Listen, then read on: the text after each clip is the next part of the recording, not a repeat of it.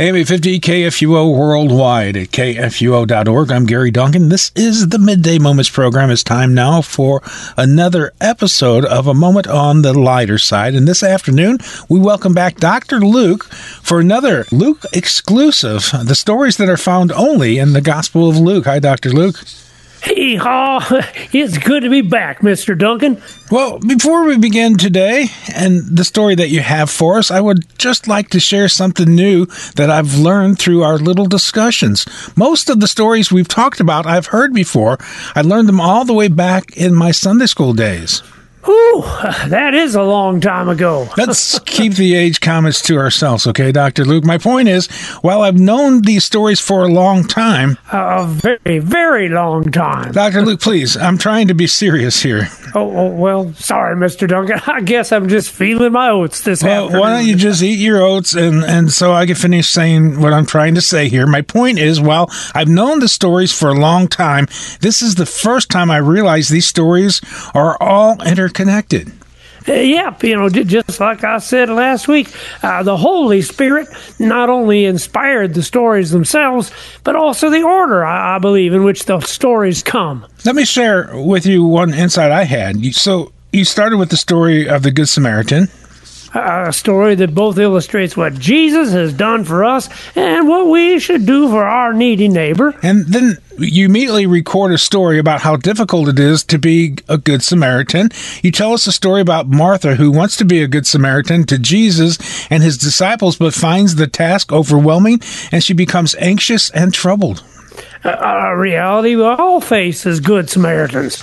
Sometimes it seems like there's just too many needy people to help. And in the story of Martha, Jesus gives good advice to Good Samaritans who find themselves distracted by many things. Right, precisely. She reminds us Marthas that we need to be like Mary.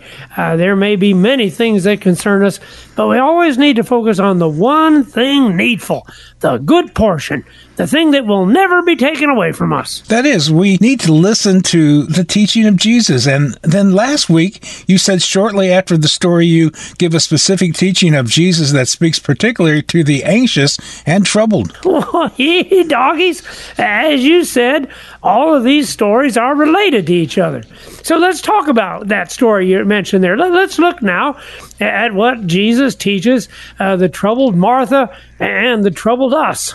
Luke 12:22, if I remember. Okay, 12:22, Luke. And he, Jesus, said to his disciples, "Therefore I tell you, do not be anxious about your life, what you will eat, nor about your body, what you will put on." You see, he's talking to those who, like Martha, are anxious over many things. Well, keep on reading. For life is more than food, and the body more than clothing. Consider the ravens. They neither sow nor reap. They have neither storehouse nor barn. And yet God feeds them. Of how much more value are you than the birds? Well, why don't you go ahead and read verses 27 and 28 as well? Okay. Consider the lilies, how they grow. They neither toil nor spin. Yet I tell you, even Solomon in all his glory was not arrayed like one of these. But if God so clothe the grass, which is alive in the fields today and tomorrow is thrown into the oven, how much more will he clothe you, O you of little faith? Now, the point here is pretty obvious. Look at the ravens. Detail, by the way, that is unique to my gospel. Anyway, look at these blackbirds. There's no way they can provide for their future. Why, they don't have a retirement fund. They can't invest in 401ks. They don't have life insurance, nor do they have Social Security. And that despite their inability to secure their future prospects, God sees to it in winter and summer that they have what they need. If you ask my farmer friends, God provides for them too well. Every year, there are thousands and thousands of birds, massive flocks, helping themselves to the farmer's seeds and crops. And that's the point. If God takes care of these birds, which are nothing more than a nuisance, won't he most assuredly take care of you as well? Same thing with the lilies. They are given a beauty that even Solomon, the richest man in the world, could not duplicate. And yet the beauty is only here for a season, soon cut down and thrown into the fire, as you said. And again, that's the point. If God provides for these things, whose lives are so short and transitory, won't certainly he take care of you who will live eternally? You see, after God made the lilies and the ravens, he said, it was good. But it was only after he created man and woman that he said it was very good. We are the only part of creation that was made in the image of God. And if he takes care of these lesser things of his creation, will he not certainly provide for that which is the crown of his creation? But let me give you one more illustration along the same lines. Read, if you would, my Gospel, chapter 12, verses 29 through 31.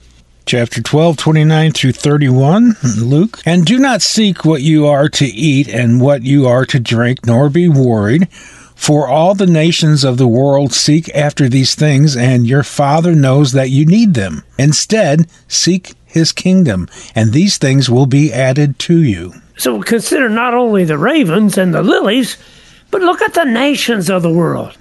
Now, these people don't worship the true God. Why, they bow down to gods they've made up in their own minds. They don't listen to the teaching of Holy Scripture. They don't pray to God as their Father. Well, some of them don't even acknowledge that there is a God.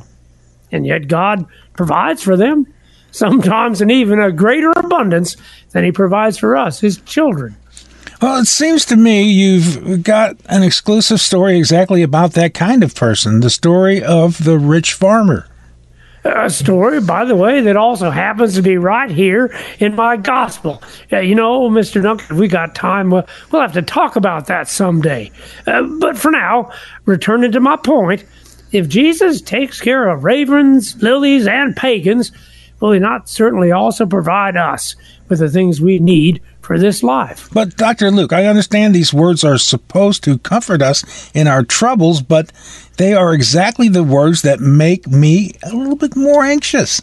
Well, what in the world are you talking about? As you quoted, Jesus, seek his kingdom, and these things will be added to you.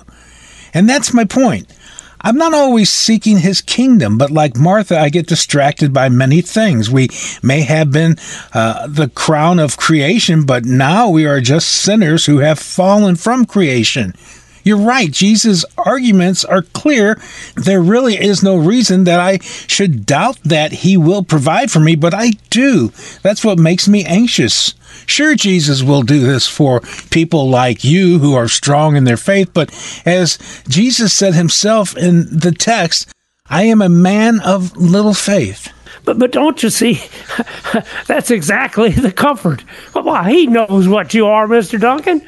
You think you're full of him with all your church going and pious praying? Why, he knows you still doubt. He knows you're a man of little faith, and it's to you he speaks these words of comfort. In fact, let me share one story that I think speaks especially to those of, well, like you and me, those of little faith. Read Luke 12, verse 25, if you would. And which of you, by being anxious, can add a single hour to his span of life? If then you are not able to do as small a thing as that, why are you anxious about the rest? Now, I know it's hard sometimes to take my Greek and convert it into your English, but I just wish those translators would let me say what I said. What do you mean, Dr. Luke? Well, the Holy Spirit didn't inspire me to say anything about not being able to add an hour to your life, although that's true. I think I know what you're talking about, Dr. Luke. If I remember, the King James Version says something about adding a cubit to your stature. And that's what I said. I mean, you can worry all you want, but you can't even add 18 inches. That's what a cubit is, by the way, to your height. So what's the difference, whether we're talking about height or length of life? Because I was trying to make a certain point. You know, often when we're little, we worry about getting bigger. Especially boys. They worry if they'll be tall enough to play basketball, say. And of course, they do grow up. I think about my children, my grandchildren. When they were born, I could almost hold them in one hand, and now they're full-grown adults. And that's my point. Whether we worry or not, we all grow up. And whether we worry or not, we're all going to grow up in the faith as well. Now, I'm not saying worry is a good thing. After all, Jesus says we shouldn't be anxious. Worrying is a sin, I suppose. We should confess. But it is a sin that has been forgiven in the cross of Christ, like all the rest of our sins. And remaining in the teaching of Jesus, he will take our little faith and he'll make it grow. In fact, the things we worry about may be the very things he uses to make our faith stronger. Oh, but Dr. Luke, I wish I could just believe that about myself. Oh, you can, Mr. Duncan. Well, there's something I wrote down that should be of great comfort to those who have little faith. Well, read verse 32, would you? Fear not, little flock, for it is your Father's good pleasure to give you the kingdom.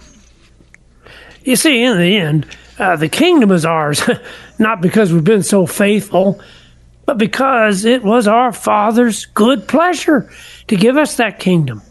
You can't rely on yourself, but you can rely on God. You call me again next week, and we'll talk more about this. I'll share with you what I think is the most comforting thing Jesus ever said. And he said it precisely to men of little faith. And I don't mean to be proud, but it is a comforting word that is found only in my gospel. Well, as a man who continues to be a man of little faith, I look forward to hearing that word, and I look forward to talking to you again next week, Dr. Luke. Thanks for being on the program today. We are the messenger of good news worldwide at kfuo.org.